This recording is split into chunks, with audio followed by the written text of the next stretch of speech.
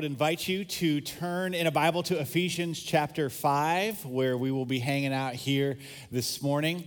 And as you do that, if you're kind of newer with us, or maybe you've missed a few, what we've been doing over the last several weeks is we've been working our way through the book of Ephesians in what we call in preacher talk, expository preaching. That you could say, rather than taking a topic and then seeing what the scriptures have to say about it, not that there's anything wrong with that, we do that all the time. In this case, we're working our way passage by passage through the book of Ephesians and just kind of, you could say, bumping up against the topics that it has for us as it lays a foundation for what it looks for us to follow Jesus. And so kind of an overview of what we see in those 6 chapters of Ephesians. We've covered the first half, chapters 1, 2, and 3, which basically is all about reinforcing the grace of Jesus Christ. That what we just sang, the reality of what we could not do and only God can do to bridge that chasm for us. And then out of response to saying yes to his grace, his forgiveness, his lordship in our lives, chapters 4, 5, and 6, the back half of Ephesians, then say, okay, because we've said yes to Jesus, that there's implications for that. Like, this is what your life should now look like. And it's, you turn over to chapter 4, verse 1, it says to, quote, live a life worthy of the calling that we have received. And so today what we want to look at as it comes to that life that we live is how we live this life in the context of our life's relationships. In the context of our life's relationships. And I can think of no, I guess you could say, topic that more all-encompasses all the fabric of life than the topic of relationships, because it intersects with everything we do, everywhere we go. And so with this understanding in mind, I want to take some specific time to pray specifically for the relationships that are in our lives and that God would speak through his word into them for us. And so with that, would you pray with me here today?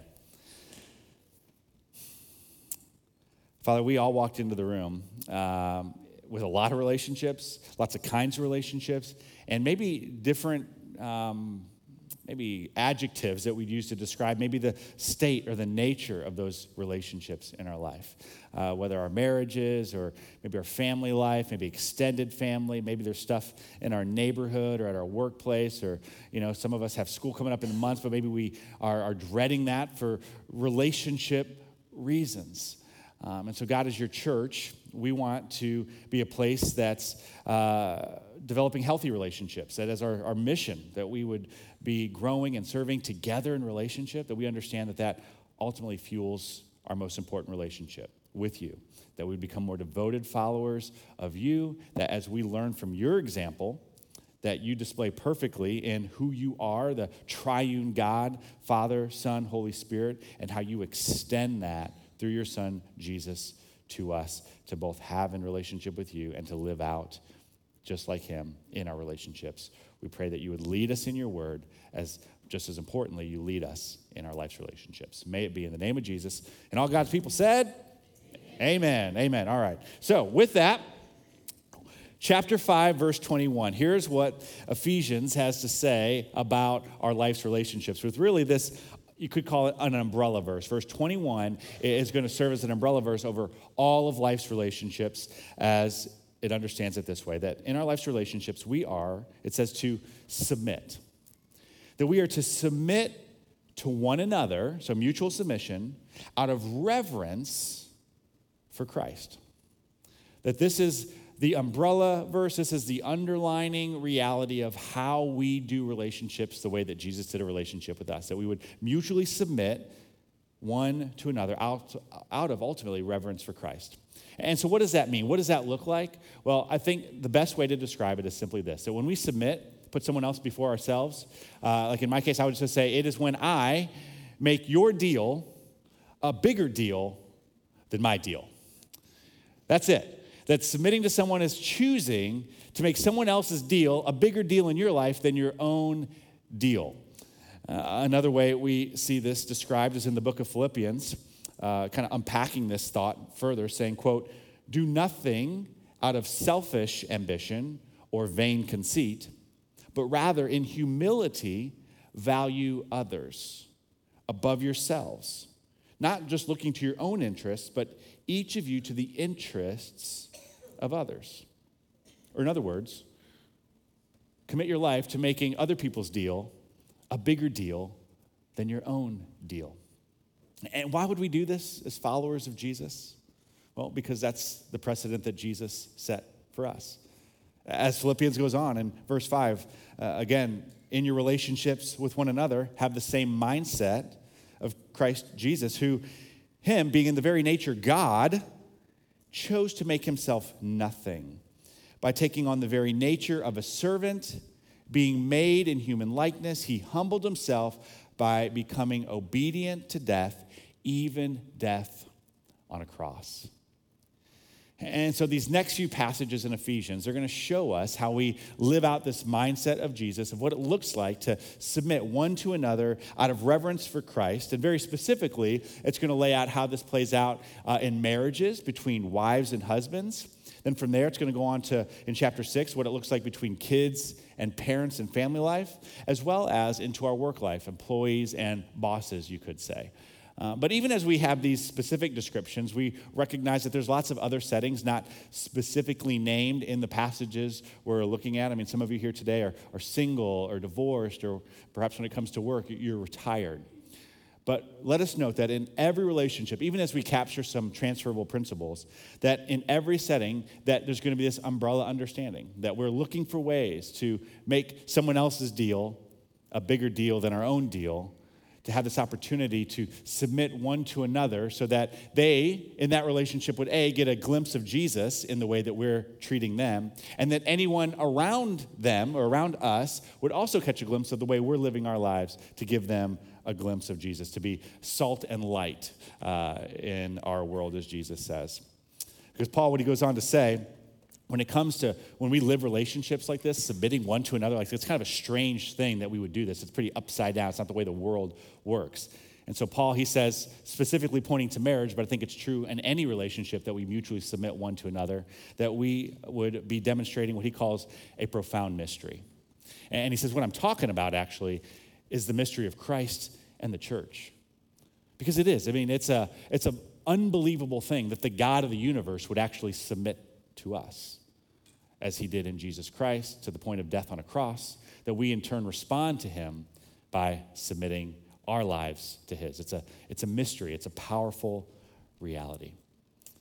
And so with this framework in mind, let's jump into some specifics that Ephesians has for us. We're going to start with our marriage relationships.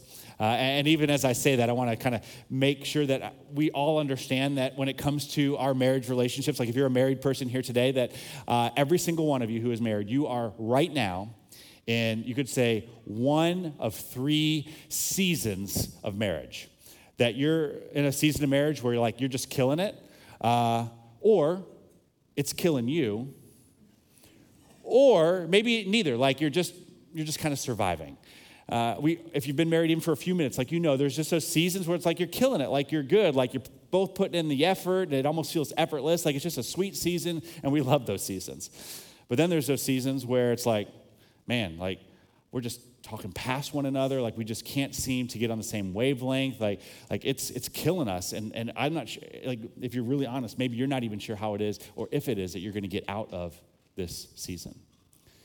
But then there's those seasons that, there's just those days, those time periods where it's not awesome, it's not awful, but it's just kind of like, it's just kind of there, it's kind of flat, or as we said, maybe just surviving, okay?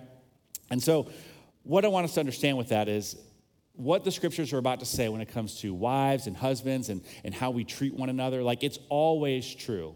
But what that looks like is going to, you could say, intersect differently based on just the nature of the dynamic of kind of how you all relate to one another, and with that, kind of what season of marriage you are in. Knowing that, again, that umbrella verse, if we choose to make our spouse's deal a bigger deal than our own deal, that wherever you're at, whatever season, you're going to gain some ground. You're going to gain some ground in your marriage and ultimately in who you are in following Jesus, okay? So, with all of that in mind, we're going to jump into starting with the wives, but hang tight, ladies. The fellas are on the hook next. All right, verse 22. Ephesians says, wives. And now I know for the verse that you all have been waiting for, you ladies drink, I know, coffee out of a mug that had it imprinted on it. Like you've got your favorite sweatshirt at home. It's bedazzled in this verse. I know. Wives, submit yourselves to your own husbands as you do to the Lord. For the husband is the head of the wife as Christ is the head of the church, his body, which he is the Savior. Now, as the church submits to Christ, so also wives submit to their husbands in everything. And then Paul, summing all this up, if you jump down to verse 33, says you can boil it down to the wife must respect her husband. Now, ladies, wives in the room, I look at you, and on the outside, I see kind of like that squinty-eyed, like kind of pondering what is about to be said. But on the inside, I sense you're shooting like laser beams out of your eyeballs in my general direction as if to do me harm. And I get it. I get it because of the way that this verse and other verses like it have been, let's be honest, largely by men, misused throughout the history of the church. And often at the neglect of like Galatians 3 that reminds us that men and women, that we are equal. And another important note that this passage, note that it does not say that that women submit to men. It just says wives to your own husband. And so even with that, so what does that mean? Well, it's probably important to note what it does not mean. It doesn't mean that like your husband gets to make like all the decisions or all the important decisions or like he's the boss of you or anything like that, which you're going to clearly see when you get to the husband section here in just a moment anyway. But the best definition that I've ever heard when it comes to this understanding of what it means for wives to, quote, submit to your own husbands is simply this.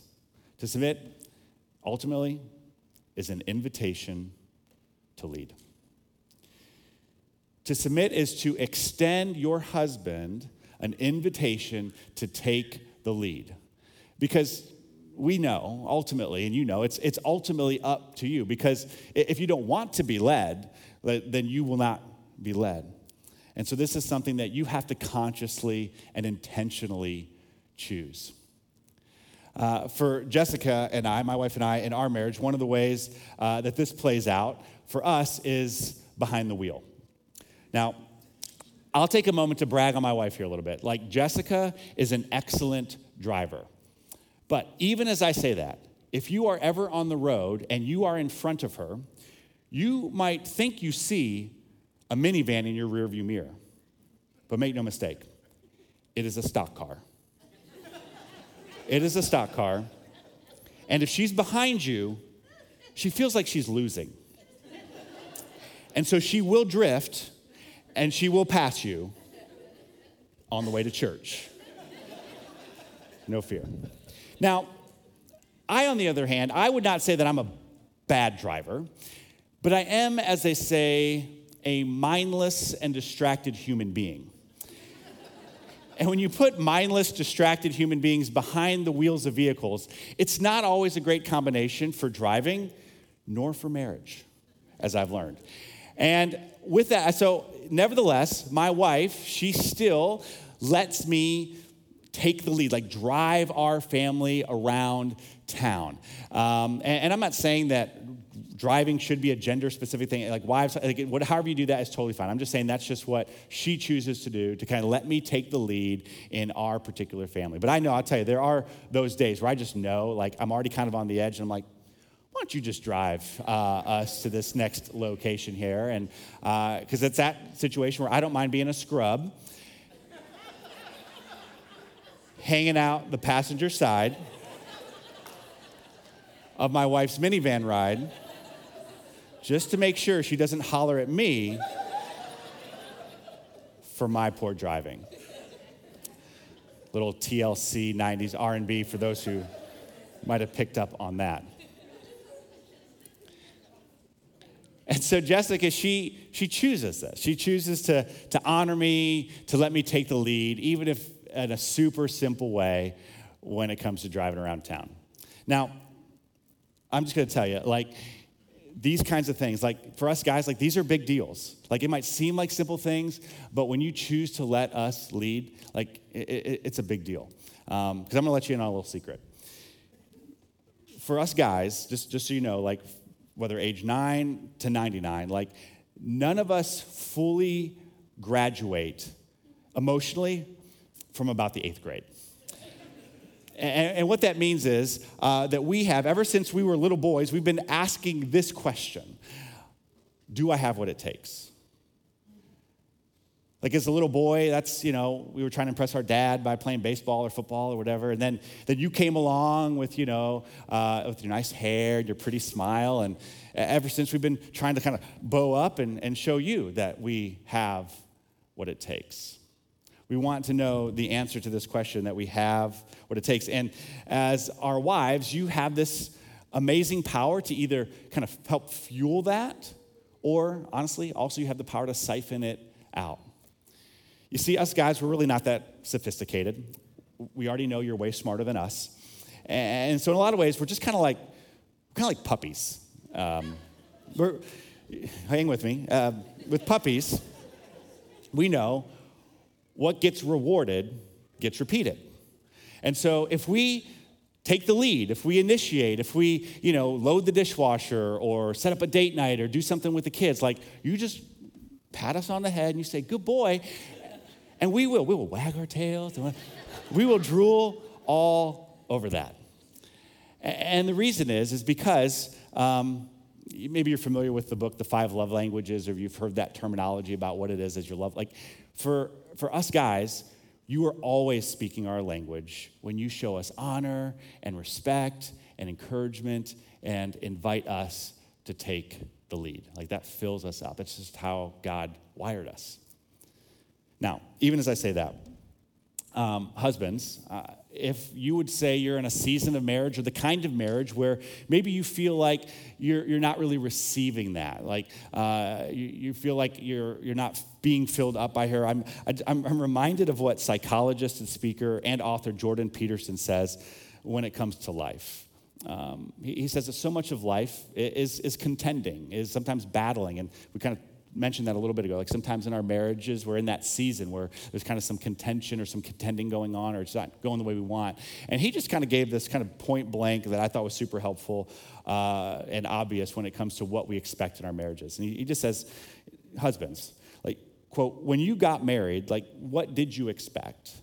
Like, did you expect that she would just walk around all day singing your praises until death do you part?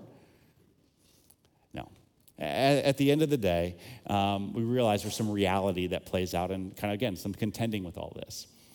But while we'll never get away from the question as guys, do I have what it takes? The reason I point this kind of clause out is because even if you would say that your wife isn't filling you and they're maybe funneling in you out of that, like ultimately it doesn't matter in some ways because we can't actually find the answer to the question, do I have what it takes, in our wives. Like, no wife, or frankly, no person on the planet can answer that question for you. In fact, if you try to put that pressure on someone else, they will buckle under it. Now it's gravy if they want to help fill that up. Like, that's exactly what fuels us. But ultimately, in our lives, men, like, we have to only take that question to our Heavenly Father. That we go to him, and it's he that defines us. This whole book of Ephesians has all been about our identity as a child of God in Christ. That he's the one that defines us, gives us our identity, and then it's out of the overflow of that identity, we then get to offer that to our wives. Does that make sense?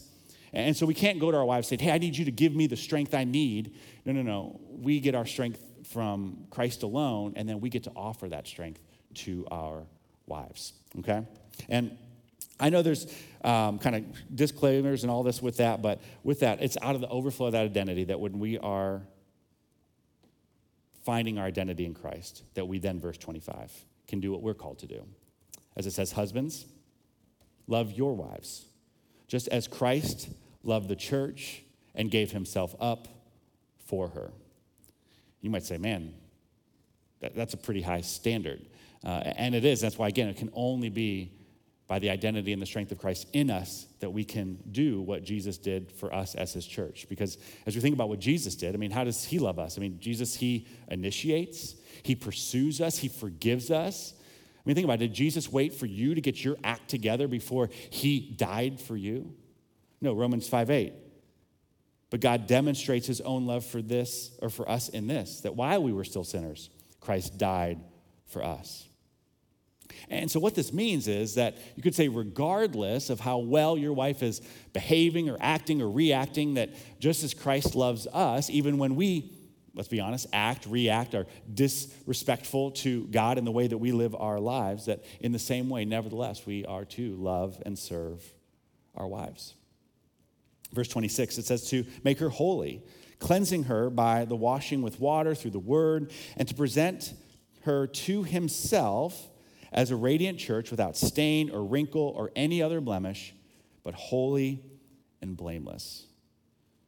In other words, husbands, it's like on us to make sure that the things of God are a priority in our home, that we're prioritizing, being engaged in the church and having our kids engaged and first kids and student life, and that, that our house is kind of being run by what the Bible would tell us to run our lives with, and that prayers, that these things are a priority in our home. Like it's an invitation for us to take the lead in these ways. Verse 28 goes on and says, and in the same way, husbands, you ought to love their wives just as they love their own bodies. He who loves his wife loves himself. After all, no one ever hated their own body. Now, this verse right here is definitely a husband verse. Because wives, we know there's always something that you don't like about your bodies. But guys, there's something unique about how we just never seem to hate our own bodies. I mean, we see it like with age, things start to change.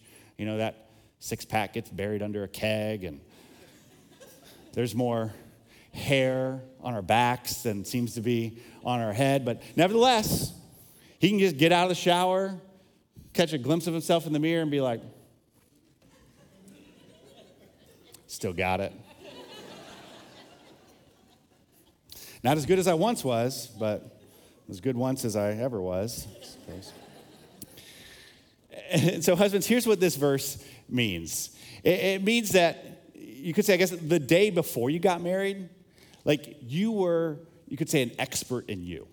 Like you knew you. You knew what you needed. You knew what you wanted. You knew what you liked. Like the day before you got married, if you're driving down the road and you're thirsty and you want some of your, like, whatever your favorite pop is, like, no one had to tell you what your favorite pop was. Like, you knew, and not only did you not need to know what your favorite pop was from, you already knew. You knew the place to go, the fast food restaurant that made your favorite pop the favorite way that you like to have it. I mean, you just kind of know you. You are an expert in you. And that's the invitation. In the same way that we love ourselves naturally, we are called to learn and love our wives. Probably the best marriage advice I've ever received to date. Again, amidst all the tips and the tricks and the advice and the counsel, was just a simple understanding. I was from another pastor. He just said, you have to learn the wife that God gave you. Like she's unique. Your relationship and how you guys intersect is unique. Like, you just have to make sure, above all the advice, the counsel, the tips, the tricks, the way somebody else does it, like at the end of the day, you have to learn the wife that God gave you. And I get it, like, she's complicated. Marriage is complicated. Like I get it, it's complicated. But then again, so is the stock market. Tracking deer, kind of complicated. Fantasy football, as much as you love it, like, it's still a little complicated how all that works. But you learn it because it has value to you. Like, these are the things you care about. And in the same way, guys, that we are asking that question, do I have what it takes? The question that our wives have been asking.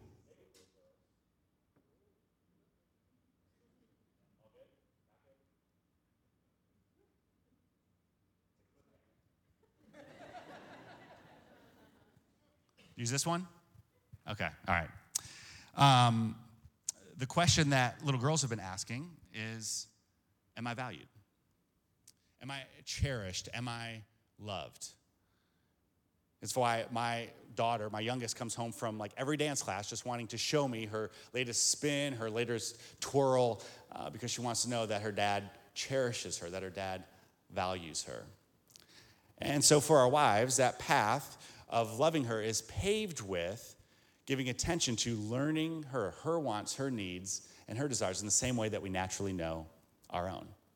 As this passage sums up in verse 33 for the fellas, that each one of you also must love his wife as he loves himself. Daily pursuing, you could say, just figuring out ways to make her deal a bigger deal than your deal.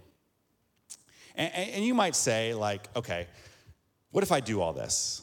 And she never reciprocates. I do all this loving and the serving, and she never seems to do any honoring and respecting. Like, what do I do? Like, what if she takes advantage of me?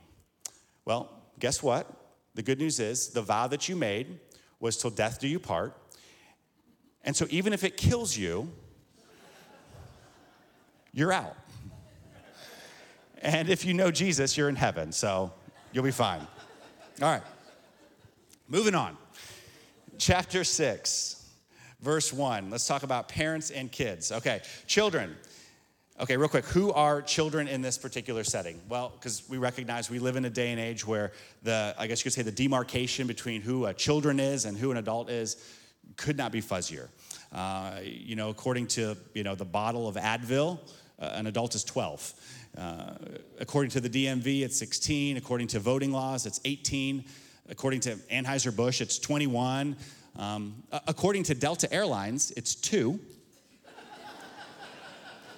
And if you have 4 kids, that's when you got to buy 4 adult seats. Just a pro tip if you haven't started counting how many you're going to have yet. So anyway. So for the sake of our conversation, who is a children? We'll say, okay, if you are still on your parents' insurance, okay, like then you're a children in this particular passage understanding. Yes, I know you have your own dorm room and you keep it clean. I'm super proud of you. Way to go. But if your parents still financially support you, you are a children in this case, all right? So with that, chapter 6, verse 1. Children, obey your parents in the Lord, for this is right. And by right, that just simply means that's just the way that God designed it from the beginning. Verse 2, honor your father and mother, which is the first commandment with a promise. And the promise is, verse 3, so that it will go well with you and you may enjoy long life on the earth.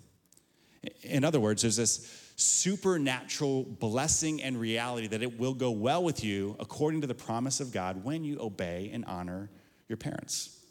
And so kids in the room, just some quick ways that you can do this. Obviously, the scriptures say, obey. Obey, even when you don't fully understand. You got to trust their perspective because when you honor them, this honors God. A second way you could do this is to honor them the way that you talk to them. It's a refrain on repeat in our house all the time. It's not what you said, it's the way you said it. And so you can honor or dishonor your parents just in the way that you talk with them. And then one more, tell the truth. Tell the truth. I'm telling you, telling the truth is the secret sauce to verse 3, to quote, it going well with you and enjoying a long life here on the earth. And so tell the truth. Even if you have to tell the truth about the fact that you've been lying about something for the last 3 weeks. Because I'm telling you, when it comes to love languages, telling the truth is your parents' love language. It's the secret sauce, okay? Now, parents. It goes on, it says, fathers, and don't misunderstand, it absolutely takes mothers and fathers, but it starts with fathers taking the lead, an invitation to lead, as we looked at earlier. It says, as parents, do not exasperate your children. You could say exasperating our children is when we do lots of talking and telling and talking. And I tell you, I'm guilty of this. I mean, think about it. Like, I talk for a long time with no one interrupting me for a living. Like, stinks to be a kid in my household, right? Lots of talking and telling opportunities, my poor children. But don't do this. Don't just talk and tell. Do not, quote, exasperate your children, but instead bring them up in training and instruction of the Lord. And so rather than just talking and telling, that training and instruction, that is modeling and demonstrating. Modeling and demonstrating in your own life. Because we know this as parents, like we were children's once too, and we know that children at best are mediocre listeners. But they are incredible imitators. They are incredible imitators. And so, again, true of every relationship in our lives, that when we pursue Jesus, his will and ways, that as we do that, then we will naturally be training and instructing them in the Lord by the way that we live our lives, with kind of that old adage, much more will be caught than will be taught. Much will be caught than taught when we live it out first. And then last section here for the relationships that Ephesians points to specifically is, you could say, the workplace. It starts off this section saying, slaves. Now, some translations, I think, are more helpful in using the term bondservant, which really more accurately gets at it, because slavery in the first century, when Ephesians was written, is not the same thing as the horrific chapter of American history where one race dehumanized and treated as property another race. No, in the first century, if you had a debt, that you could literally work yourself out of that debt as a bond servant or an indentured servant, if you're familiar with that terminology, and eventually earn or buy back your freedom. And so really the closest thing that we have in our current day would be kind of our workplaces, of an employee and a boss relationship. So kind of transferring that to our current context, that in our workplaces, we want to, quote, obey our earthly masters and respect them with fear and sincerity of heart, just as you would obey Christ. Verse 6, obey them not only to win their favor when their eye is on you, but as slaves of Christ, doing the will of God from your heart. In other words, that we live out, whether we love our job or hate our job, or love our boss or hate our boss, like our work ethic remains the same. Our work ethic is to be working the same, whether, quote, the boss's eye is on you or not, but verse 6, because we want to work as unto Christ, doing the will of God from your heart. That you, verse 7, that you would work and serve wholeheartedly with integrity.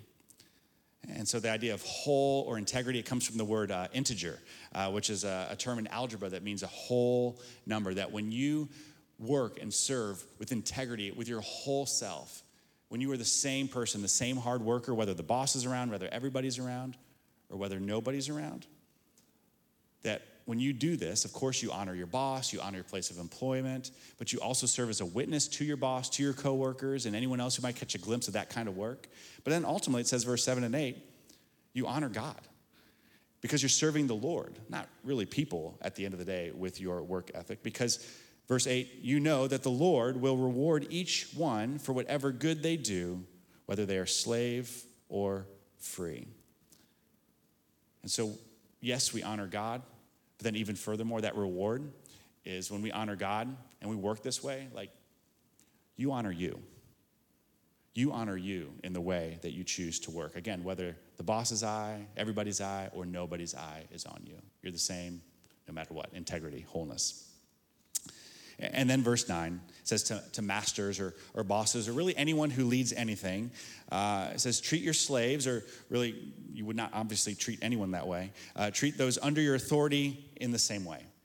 Do not threaten them, since you know that he, speaking about God, he who is both their master and yours is in heaven, and there is no favoritism with him.